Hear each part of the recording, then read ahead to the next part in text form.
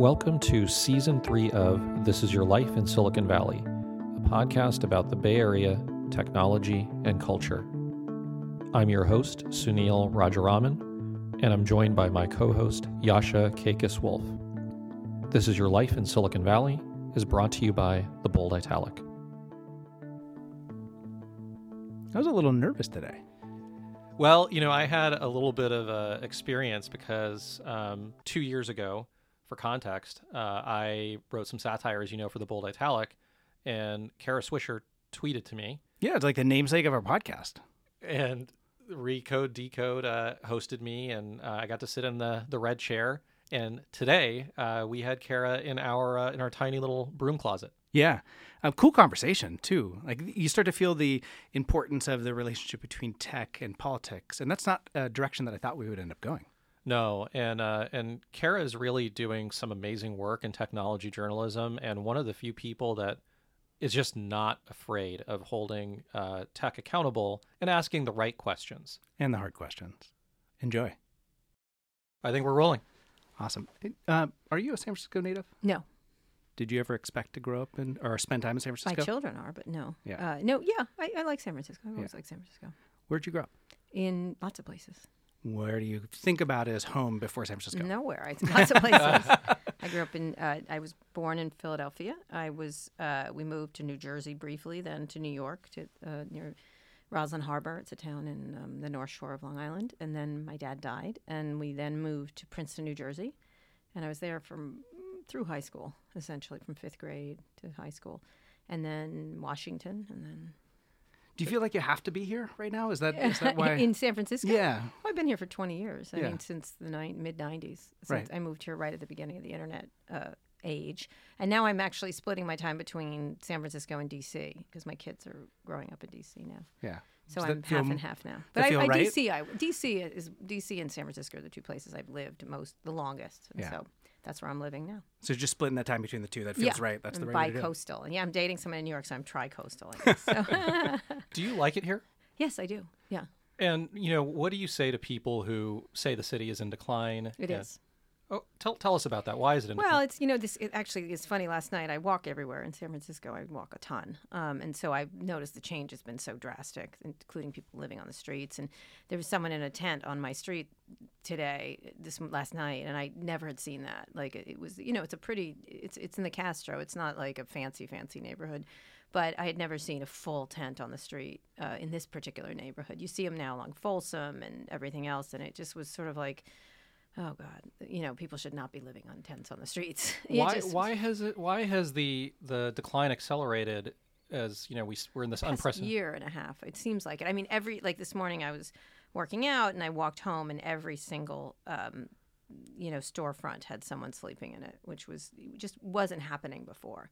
And it just wasn't. I don't know why. I just noticed. And then when you contrast it to being in another city where that's not happening, like D.C. or even New York, it's really, for various reasons, it's freezing cold there. It's a different weather pattern and stuff.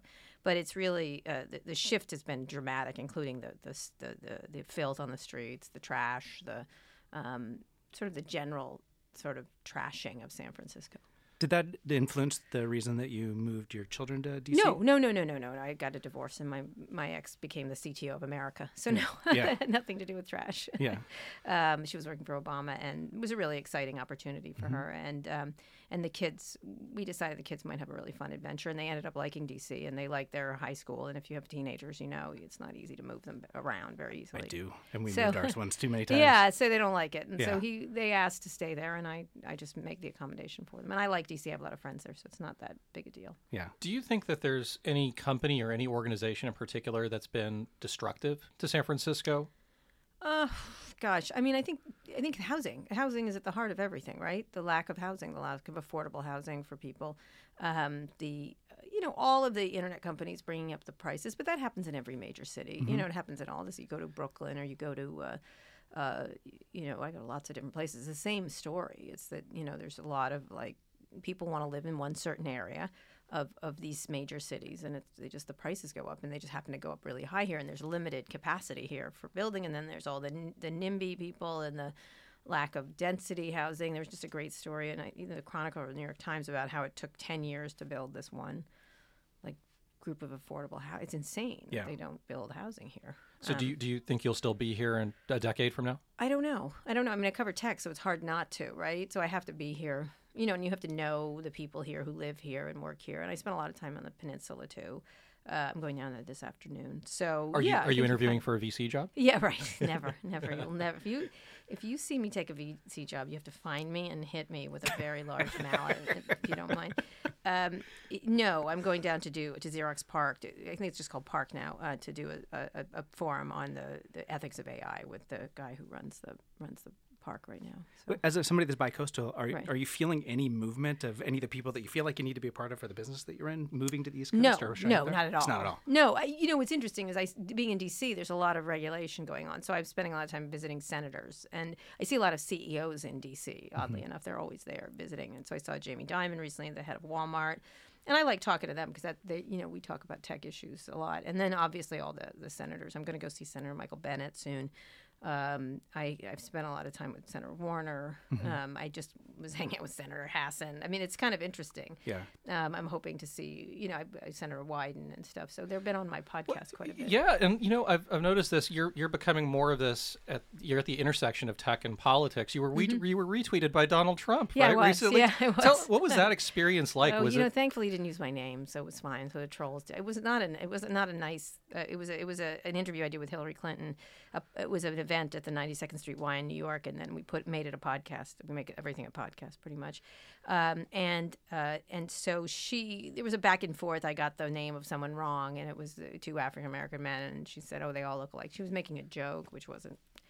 People took the wrong way, and then he retweeted it, and I don't know. It's amazing how this narrative can just take shape on Twitter without without proper context if you don't enter the conversation. I guess. Everyone knows he's a liar. He's like a persistent and conspicuous liar. So I don't think most of things he says, most people don't. See, now that I spent some time with Governor Jay Inslee, who seems like he's very well educated about the way the technology industry and the internet are having a kind of impact into his world, but it doesn't feel like that's the case with the majority of our elected officials. No, they're idiots. I mean, just watch the Google hearings. I mean, they had Sundar Pichai there yesterday, and the questions were so stupid. It was like, there's some very serious questions to ask Google about search in China and all kinds of things, and they just go down to the lowest common denominator of stupidity, and as exemplified by King, whatever his name is. Oh my gosh, that was awful. He's just, I just don't want to make fun of him, but he just doesn't know, like, why even have him there? Why even fly Sundar out there if you don't want to ask? It just was just a ridiculous. All those hearings were circuses as far as I can tell. Is there anything that happened that were not in those particular hearings that you think was important? Or the stories about? It was just I watched go there for the thing. circus, I and was that's trying it. to find a column, and I was like, there's nothing to say here, but except that Congress people are stupid, Yeah. like that they don't understand what's happening. Now, I'm hoping that the people who are regulators do have some, we're thinking about really important things like federal privacy regulation. That would be nice. Or thinking about, political advertising, transparency, and things like that. And that's what, Senator Klobuchar, Senator Warner, they're very intelligent, and the people that work for them are very intelligent. And so I think it's a question of how you come up with the right legislation and how to prevent the wrong legislation or legislations that gets hijacked by these Facebooks and Googles of the world. So let's talk about Facebook for a second. You recently wrote a pretty good column on Sheryl Sandberg. I thought it was very good. Do you think Mark Zuckerberg should be replaced as CEO of Facebook? He won't be. It doesn't matter. It's like saying, do you think air should not exist? He doesn't. There's no replacing him. He's unkillable. Which Hypothetically, if that were to happen, but it can't. So it can't. Like, it doesn't. Hypothetically, sure. I don't think he's up to the task. I've said that many times publicly. I think it's a job that requires an enormous. Wise person to be running this. I don't even think a person is really capable of running that company at this point with all the different global problems. It's very different from India and Myanmar to Colombia to the United States to Europe. I mean, there's so many questions. I don't think any one person can really understand this. And the way they built the product makes it almost impossible. Who are the person or persons that he should have on his team that could help? I don't know. He's had the same people for 10 years. Right. I mean, I've always had a problem with that. They were always very interested in talking about their cohesion. Like, we all get along so well over 10 years. And I'm like, is that such a good thing? That's not such a good thing. And it's also the same, tight group of people. And I understand why he has that. He's got incoming all the time. And He wants to be around people he trusts, but he's responsible for such a big swath of humanity that it's really, and he's unelected, and it's just an interesting question of like, is there someone who could actually run this place? How would you respond to people who look at Times coverage and say, oh well, the New York Times coverage of Facebook is of course negative because there's an incentive to break up? Oh, for goodness sake. It's ridiculous. What would you say to those people? They're stupid. I'm sorry. I don't run the New York Times. I just I'm a contributor to them, so I don't work for the New York Times also. So I can say that this is someone on the outside. I don't, I write a column for them every week. That's it. And I don't work. They're not my employer. My employer is Vox Media. It's just that's not why people do things. I think we can be accused of, the press in general, not the New York Times in particular, is not understanding, say, the online advertising market, or not understanding some of the technology, and sort of painting a very broad brush over the industry. That said, directionally, everything that's been written about these companies is correct. Directionally, they overstep. Directionally, they don't have any responsibility for the things they're doing. Directionally, they've abrogated responsibility while they're collecting all the money. They're thoughtless in the creation. And you don't need, there's 20 instances around the world where they have been sloppy, Facebook, for example. And so I think they can point to tiny little mistakes, or maybe this was a little too focused on this, and this maybe happened like this. But that's what they do. They point to the tiny mistakes. Broader, the thematic things being put forth by the New York Times, by myself and by many others, are absolutely correct, is that tech has done damage to society. And now what? Yeah. And do you think federal regulation is a path that we should be going collectively? I think it's natural. It's just the thing that happened with Microsoft. It happens with everybody, AT&T. And actually, someone was pointing out to me when AT&T got pulled apart, which was a great. People were against that, if you remember. 1,000 flowers bloomed. Kind of, not to use a communist phrase, but it created a lot of innovation. The same thing after Microsoft got pushed down a few pegs. Google, so. I don't think it's such a bad thing to have these larger companies brought to heel a little bit, and they have unlimited power at this point. You've had hundreds of CEOs in your chair. Mm-hmm. What is going on with the mercurial CEO? Why is that so in vogue? You got Elon Musk. I don't know. Elon's his own singular sensation. I don't know what Elon's Elon. So I think who else is a mercurial CEO? You got Zuckerberg. He's not mercurial. He's dull. Okay, dull. Okay. You got Jack. I guess he's not mercurial. He's just odd. They're just weird people. Sure. Well, it's interesting because these people are the founders. I bet Thomas Edison was weird. I bet.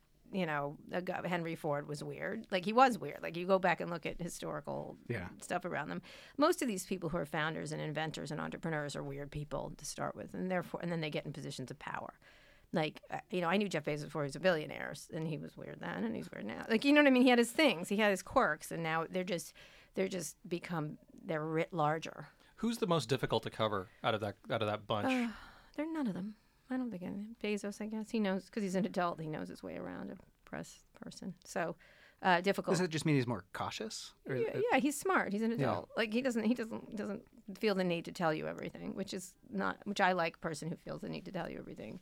He's not that insecure. So he can't take advantage of that. So someone were to give you $100 to put in the stock market on one of the FANG stocks, which one do you bet on? Amazon. Amazon. Why? Because he's brilliant. I think he's brilliant. I'm sorry. I think the things he does are really smart. I think if I would have pick a criticism of them, I think he's got a very tight group of people too that he needs to freshen up. I think ultimately, but I think he's very carefully trod slowly and carefully into lots of markets. I think he's very thoughtful. I don't think it's a hair on fire company. And Apple probably, although they have issues around innovation, like what's the next innovative thing. But Tim Cook, they have a very well-oiled machine over there and very mature executives. And that's a positive and a negative. Where does innovation come from? That's my big theme for 2019. What about 2019? Where does it come from? Where is innovation going to come from? Where's the next innovation going to come from? I'm done with ethics. I'm not done with ethics, but that was my big thing, is tech responsibility and ethics. Sure. And that's still a really important thing. But I think the question is, how do we create innovation amid all this complexity? Yeah. You don't think it's scooters? You don't? I love scooters. Don't insult scooters. You love scooters? I love scooters. Why do you love scooters? Because they're fun. Have you ridden on one? No, I'm afraid I'm going to fall down. Well, don't worry. Well, you're kind of tall, right? You're center of gravity. I'm good with scooters. I'm tiny, so I look like a little troll. But I like them. They get me from place to place, and I like them, and I wear a helmet. Do you think those are multi-billion-dollar companies? I don't know. They're fun. They're useful. They're just I don't know. When you become a VC, you're going to invest in lots of scooter No. companies. I don't think they're small company. I think people use them a lot. I see people using them a lot. I use them a lot. So I go by what I use. Like, I find them useful. So they're there. I ride instead of walking. I walk a lot. It just depends if I'm late, pretty much. So I like them. Are you worried about getting in trouble? Is that what you're worried about? Worried about a scooter? On a scooter, so I can't look. If I'm going to pay for transportation, I want that shit to take me from point A to point B. I don't want to have to think about it. Right. Like anything like the wind in your hair. He also doesn't like fun. Like he's straight up. I don't want fun. Riding through Georgetown the other day. It was a beautiful day. The fall leaves were falling. It was nice. I was going to meet someone. A friend of mine David Gregory has a course there, and I rode the scooter there. It was very lovely. If 2018 is all about ethics and responsibility in tech, is it like a hard line for you? Like, I got to think about innovation? I'm just like wondering where I was like, where's the next? Someone was like, what's the hot company? I was like, I don't know. Like scooters, right? That's it. Like, that's all you can come up with. There's like, where is it? Is it like, where is the next interesting innovation happening? Right. And I think tech may be a little tired right now. Mm-hmm. What's on your radar? I mean, like, what are your stories that you can, that you're thinking? I mean, you don't want to tip your hand to other publications out there, but what are some things that you're thinking about? Obviously political. With Trump everything is political now. And like what happens with politics is, I think, the center. Washington has become the center again. Like, he has pulled everybody into Washington, even though he's trying to get everyone out of the swamp. People are precisely interested because they're precisely interested in him and all the things he's doing. I think where innovation is coming from and the competition around the globe, I think I'm really interested in the challenges from China, from India, and from Israel, and how U.S. tech remains innovative, I think is interesting. I think jobs are always like, where do jobs go? Where's the real impact from jobs and education on by tech, with the impact of tech on jobs and education and things. If Trump says he would join your podcast and he would just do no holds barred interview, would you have him on? Of course. And what would you ask him? Why is that even a question? Of course. I've actually tweeted at him saying, please come on my podcast. I'm much nicer than Jim Acosta, I think, or something like that. So. Top couple things you would ask him or subjects you would press him on. What would they be? Twitter. I'd start. Well, I want to be you'd have to be tech oriented for me. Like, obviously, there's so many things. Like, where do you start? Why is it? Why do you lie so much? Like, what is the thinking? Like, why does no one ask him that? Like, I don't know. I would ask him directly. I'm like, you lie a lot. Like, tell me about it. Like, because you do it. Like, you got to be aware. Are you not aware of it? Or are you just like, would you lie to yourself? I would work on lies for a long time because I'm really interested in that. And then I think why do you want to do this? Why is he going to remain president? How does his day go? Like, what does he do all day? Right. Like, people say what he does all day. I want him to tell me what he does all day. Confirm that you're in your bedroom for watching 6 hours watching TV. What are you doing? Yeah. I think he's watching, but I want to know, are you watching TV? I asked that of Steve Jobs once. Like, what do you do all day? Everyone's like, "Oh, I can't believe you asked him." What do you do all day? Because it seems like you're up 24 hours a day. I'm busy, and it doesn't seem possible. Like, describe. Like, can you just give us? I'll go through a schedule. Okay, yeah. Right, yeah. Like, what time do you go to bed? What time do you wake up? I gotta get up early. Let me think. I travel a lot, so let me give you a day. This is a day that drove someone I know crazy. Someone I'm dating crazy. They're like, "What do you do more in a day than I do in 20 years?" So let me find a good day. Let's find a good day. Here's one. Okay, the other day. So I took a night flight.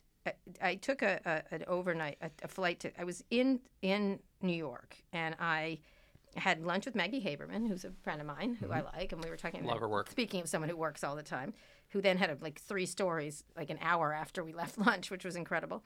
But then I flew to New York on Monday, from New York to here on an early, like 5 a.m. flight. But on the plane, what are you doing on the plane? I was working. I was returning emails, stuff like that, things like that. Just returning emails, working, thinking up story ideas, responding to readers and stuff like that. And then I got here and I did I worked out, which I always try to work out every day. SoulCycle or something like that. Yeah. Okay. Yeah, SoulCycle, things like that. And then I did an event with Ezra Klein at Manny's, this new event space in San Francisco at 16th and Valencia, which is amazing. And so I'm going there tonight. Yeah, it's great. They do podcast. We did podcasts from there, and they do live events. It's a wonderful new venue. And then I went out to dinner with Ezra and the guy from Sleeping Giant, who was the one that pushed Bannon off, in trouble for Breitbart. He wanted some advice on some things he's doing. Which restaurant did you go to? Can you share? Just nearby, Sunflower. Okay. And then the next day, and then I woke up the next day and did 1, 2, 3 podcast. Let's see what I woke up the next morning very early, had a call with a sponsor. Who was one of our sponsors, and about an event I'm going to do with them. And then I had breakfast with a sponsor down in Silicon Valley. So I drove down to Silicon Valley, and on the drive down, I did a bunch of calls on the drive, because there was tons of traffic. I got there, had breakfast with the CEO of this company, who's one of our sponsors, and we were talking about some events. We're going to do some live events on AI in DC, talking to policymakers. And so we don't let sponsors decide any of our content, but we were just talking about it. And it was a nice get to meet you. Thank you for the money, sponsors, kind of breakfast. And then I came back, and I had been flying from New York to LA and then to San Francisco to interview Peter Jackson in person, but then he had to move the time, and I could. So then when I get to LA, I got on a plane here faster because I had to get to this Ezra Klein thing, and so I ended up doing a podcast with Peter Jackson, who's done this amazing movie. He's the director of the Hobbit movies, obviously, and everything else. But he's done this movie. He colorized all this World War I footage and made a movie out of it. It's astonishing. So I had seen it in New York over the weekend, and we did an hour-long podcast about that. It was remote. I don't usually do remote podcasts, but then we ended up doing it. And then I did 3 more podcasts, one with the DoorDash CEO, one with a guy from Australia in 99. I'm exhausted. And then we had our Vox holiday party, and then I had another event. But okay, so how do you do and then the Twitter, like, because you're super engaging on Twitter, you follow, like, where is that just like, okay, I've got 15 seconds, I'm just going to tweet something, I'm going to tweet something. Yeah, I do it in the morning and stuff like that. I respond. I take minutes when I'm driving somewhere, not driving in a car. When I'm being driven. I tend to, just when I'm sitting, I suppose I'll do that. I do that because I think it's really good to respond to readers, you know what I mean? Like, and I get ideas on Twitter, and I put out, I'm thinking of doing, I had finished a column last week about China, and now I'm thinking about the Saudis this week for some reason. I don't know if it's going to end up, I'm writing it tonight. I'll write the column tonight on the plane to New York. I'm going to a plane to New York, so I'll write the column tonight.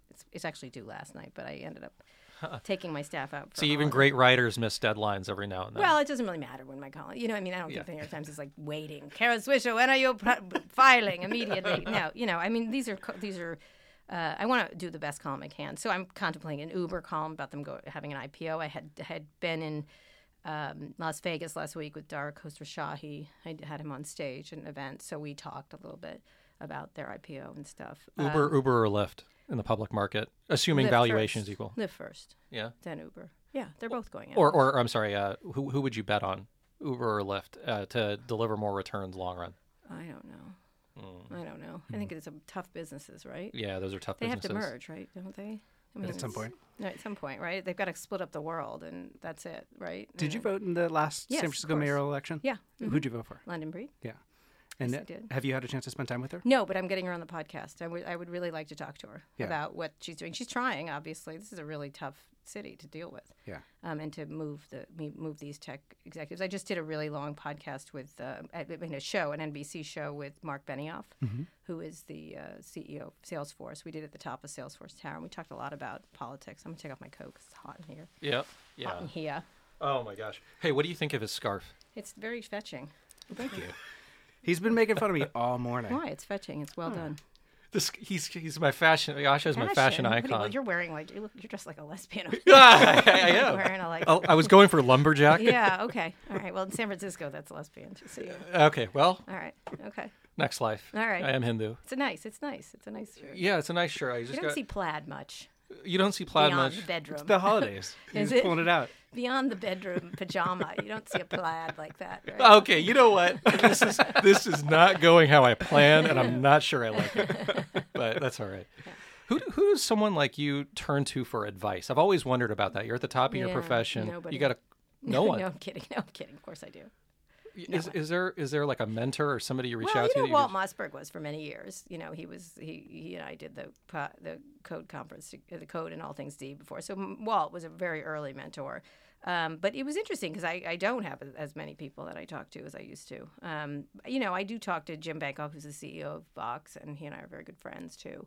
And we're constantly talking about things and where things are going. And Melissa Bell, who's the publisher of Vox, and we tend to talk a lot about things.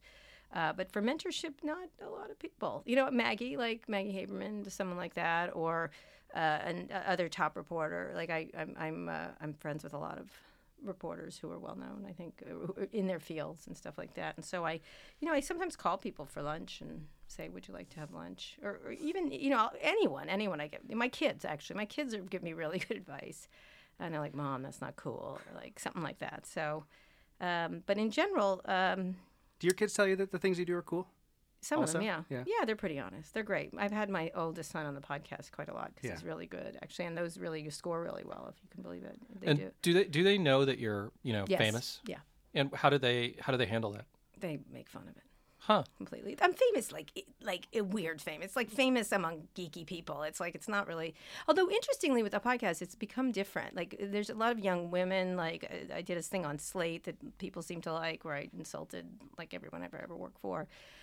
So it's interesting because as we take the podcast out to a broader audience, like we do a Hillary Clinton, or we do, I'm dying to do Chrissy Teigen, for example. Like as we like, so are we. Yeah. Like honestly, she's so much fun she's publicly. Really like funny, we want to have her. Like on. I want to do a podcast to talk to her. As we sort of make, as we do more political people, as we do more celebrity type, not celebrity, I don't want to say that, just like Hollywood kind of people. There's a larger audience, and since doing the Times thing, it's a broader audience versus just the tech people. You do get noticed a lot, which is interesting. My kids could care less. Do you like podcasting more than writing? I do. Yeah. I know. Yes. Yes, I do like writing for the New York Times because the impact is really rather broader. Like I could write the same thing on Recode, and I think we've done great work on Recode, but like the exact same thing on Recode has a different reverberation than it does in the New York Times. Yeah, you're somebody who probably gets a lot of negative feedback on Twitter for things. No, nobody ever comes at me on Twitter. Really? And is that because you? I don't know. Someone the other day was like, "Oh, you must get killed on Twitter." I'm like, I don't. It's always like, good job, Kara. Like, I'm sort of like, where are the, every now and then there's someone who's like, you liberal lesbian from San Francisco. I'm like, yes, that's descriptive. Thank you for that. Like, I'm not particularly liberal. Like, I'm like liberal on some things, not liberal on others. You'd be surprised. But it's never like real good.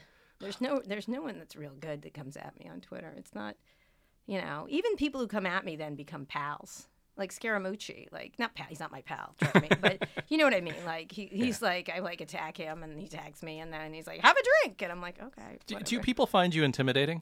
I think they find me intimidating and then funny. I'm completely intimidated in this room right now. Are you? Yeah. I'm 6'5", and because I'm going to take you out at the knees. You'll take me out at the knees. I'm like, I'm sweating. No, I think people think are surprised. I'm somewhat funny, and I think I think people are intimidated initially, and then when I don't bite them, they're very pleased by the situation. And I try to be very nice to people in person, so I don't have like an asshole image. I don't think you would find that if you went around. I don't think people would think. Everybody that says that they know you say that they love you. Yeah, and exactly. that you're super funny and kind.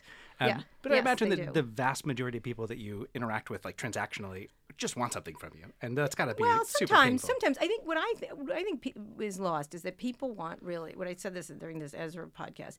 I think people want. He's like, why do people talk to you? Someone asked me that on Twitter the other day. Why do people talk to you at all? And I was like, because they like good questions. Like they like good conversations. So I think smart people, of which Silicon Valley is full of smart people, love good questions, and they love good discussions. And I think they talk to me because I ask good questions, and then they end up having a good discussion. And so unless you're a complete insecure, jackass, you're going to like it. Like you're a smart person. You want to have a debate. Like I had a great debate with Sam Altman the other day at a podcast. It was great. Yep. People loved that. And we didn't agree on anything. Nothing. Like what's an example of something you disagreed on? Happy, shiny future. Right. Hey, they don't mean to wreck the world. I'm like, hey, they mean to, But it was more sophisticated than that. And so it was great because we had a great disagreement, but it was well argued. And I think people, and the room was packed, and people were really enjoying it. It's because I think people are so tired of this twitchy, stupid culture. Like, and I don't mean, because sometimes on Twitter it's wonderful. Like funny memes on Twitter are hysterical. Like you just laugh, and like sometimes you'll see people respond to things about whatever happened to Michael Cohen or whatever. Some of it's very funny, But I think people are tired of twitchy, thinly thought out things and are very interested in substantive discussions about whatever topic. Yeah. So I think maybe we're at the end of TV commentators, hopefully. Maybe the beginning of the end. Things. I won't go on them. I mean, I'm on TV a lot, but I won't go on with those 6-panel. I refuse.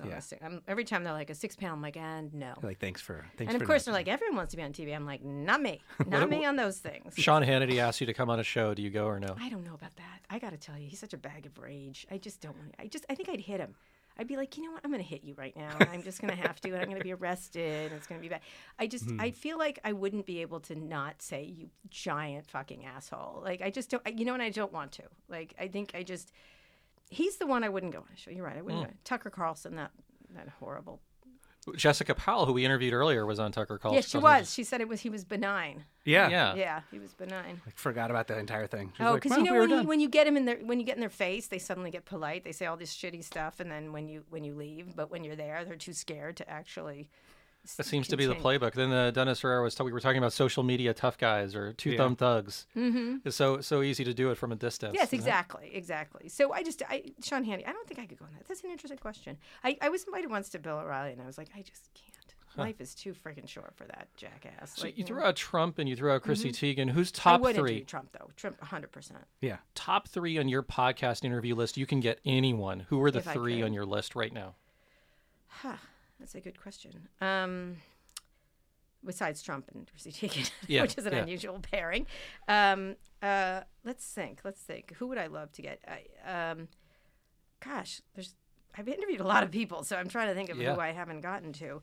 I think I would really like to talk to Angela Merkel. Mm. I know that sounds crazy. I just think she's has been in a fast. I think Angela Merkel and Theresa May would be really interesting. Yeah. And those are national figures. Obviously, Xi from China. I think that would be a hard interview. Whoa, right? Yeah. That would be. I think. Yeah, him. Because of what's going on with all this stuff. Probably. How about MBS? Someone asked me that the other day. I don't know. I think he's a thug. I think he's a murderer. Mm-hmm. I don't know. What do you say? So, you murderer. Like, what's the question? Yeah. Did you order the killing? And if he says no, I'd say, I think you're a liar, according to the thing you did. Where do you go? Where does that interview go? That's the thing. No, I don't think I would interview him. He's a murderer. He seems to be a murderer. According to our intelligence agencies, he's a murderer. So I don't know. That's a good question. When I think of interviews, I think, what do you get out of it? What's the yield from it? Like, there's always a good interview with Elon. There's always a good interview with Tim Cook. There's always a good conversation to be had with these people. And so you want to have a conversation. And with Trump, it would be a good conversation. It would be I'd love to meet Michelle Obama. I mean, she'd be fun. I mean, she's been everybody recently because of her book. So that's harder. A lot of them that are harder are the ones that are that have been interviewed a lot. You know what I mean? Is it practiced?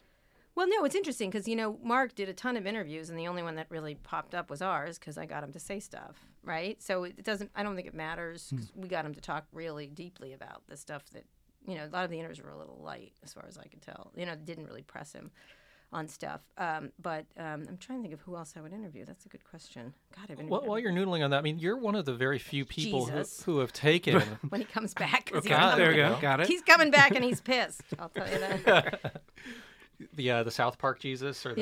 Remember that? I just saw a bumper sticker that said that Jesus is coming back and boy is he pissed. So. Happy holidays. You're one of these few people who take a stand against tech. You have this brand of not against tech. Not against tech, but you have who else do you respect in your business that is not just fucking putting out marketing stuff? Well, I think a lot of I think some of the New York Times stuff has been amazing. Yeah. Shira Frankel did an amazing job, and her band of men were attached to that byline. There was a lot of people I thought were great. They did. Nick Confisoria, a whole bunch of them did a great job. A whole bunch, lots of people were involved. Katie Benner at the Times has done some great work recently. A whoole bunch of stuff that she's covering the Justice Department, but recently she's done a bunch of other stuff. I think there's a ton of reporters at the Times that are great, that are doing great work. I think that some of the Atlantic writers are really good. I love Olivia Nuzzi from New York. I mean, I don't write about what she writes about, but I think she's very funny. I love Jessica Presley. Most of them are women. It's interesting. A lot of I think they're doing some of the really great work. there's bunches and bunches of people that are doing good stuff. Who do you listen to podcast-wise? I listen to a lot of people. I listen to, it just depends. I listen to Bill Simmons. I listen to people who I think are good. I'm not I listen to people who are good. I listen to Mark Maron. I listen to, I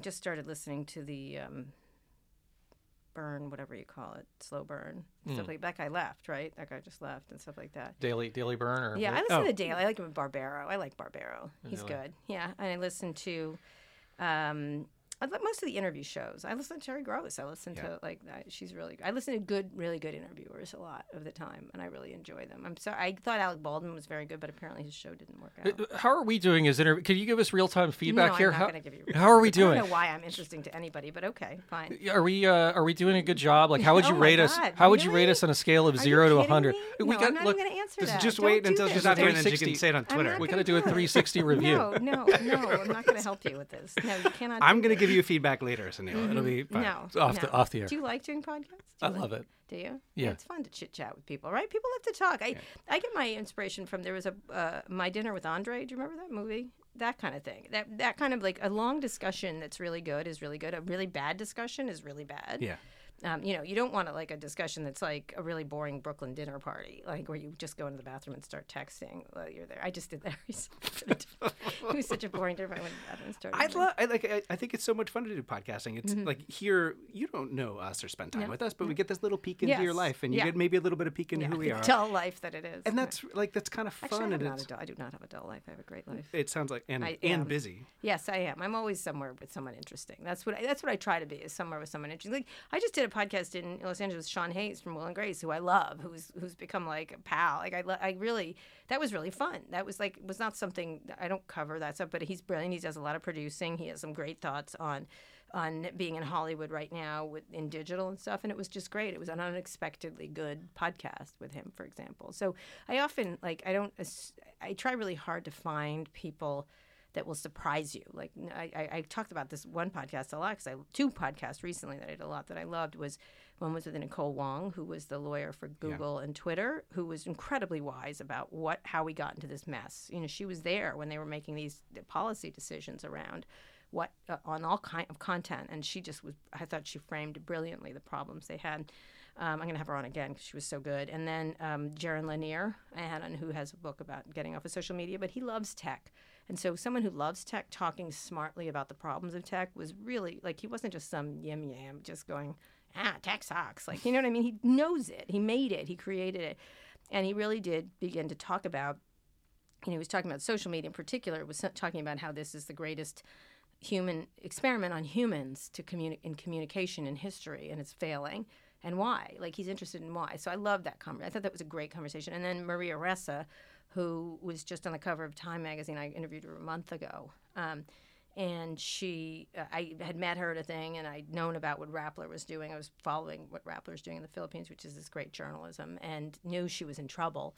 And she was in the United States, and I said, can you please do an interview with me before you go back, because I think you're going to get arrested. And she did get arrested, because she's been against the homicidal regime that is running the Philippines right now. And so we did this amazing discussion about the impact of Facebook, the impact of social media, the impact of online journalism, those kind of things. What's not to like about my day? Yeah. Would you ever be a teacher, a professor? No, I'm terrible. Really? I did a master's. So there was the Wojcicki, Esther Wojcicki, who was a journalism professor, who was the mother of Susan Wojcicki, who runs YouTube, and the other Wojcicki was married to Sergey, who she runs 23andMe. Mm-hmm. So they had a chair over at Berkeley. There was a week-long master class, and I did it for a week. I brought in all kinds of people to talk to the students, and I gave classes, and I hated teaching. I hate teaching. I'm the worst teacher. I'm like, can't you just figure it out? I did. That kind of thing. I went to Columbia Journalism School, too. I hate teaching. I hate it. I just wouldn't have caught that. Teaching is you have to be so warm and friendly and be able to tell the stories and get people engaged. Hate it. I'd rather be. So we won't see Professor Swisher anytime soon. No. We'll close out with a couple of questions. Sure. First, what's one thing that would surprise people about you that's not widely known? I'm kind of I would be a very good housewife. I'm a very clean and neat person, and I'm a very good mother. I'm very motherly and very with my kids. The house is really clean. Everything is perfect. It's like I keep a nice house. I keep Roomba or no Roomba? No Roomba. Of course not. No. But I'm just saying. They'd be surprised how much time I spend on my home stuff. Yeah, I would say that I do. I spend a lot of time with my kids. Well, I wouldn't be surprised by that after spending the last half hour with you. I appreciate the conversation today.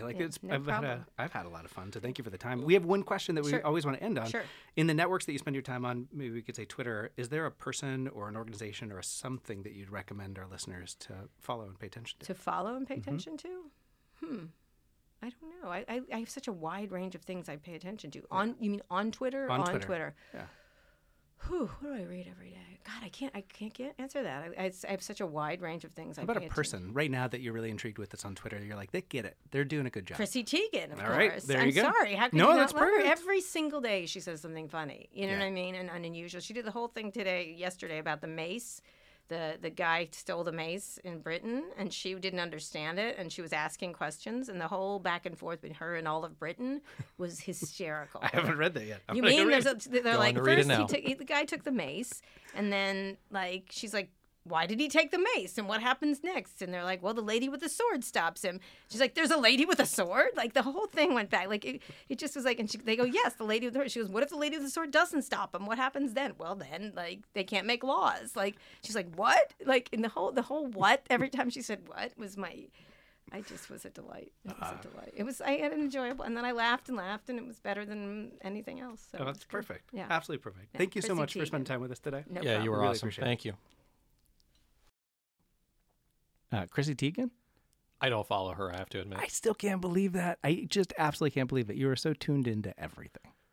But I don't follow her, but I am somewhat convinced that after this conversation with Kara that we should, I should, rather. I'm with you. And I think you got to keep a picture in your head of a mashup between Chrissy Teigen and Angela Merkel.